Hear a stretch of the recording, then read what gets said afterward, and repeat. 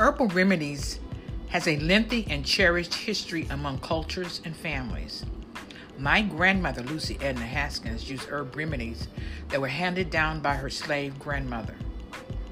She used these herbal remedies for her family, her friends, and neighbors.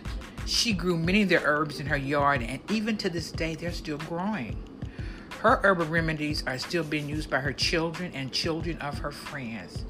She used plants for everything, from curing a sprained ankle to soothing a baby's gums from teething. Other than family and close friends, most do not know about these remedies. Yet herbs have been used for many years, and there's a lot of history about remedies and the types of the herbs used.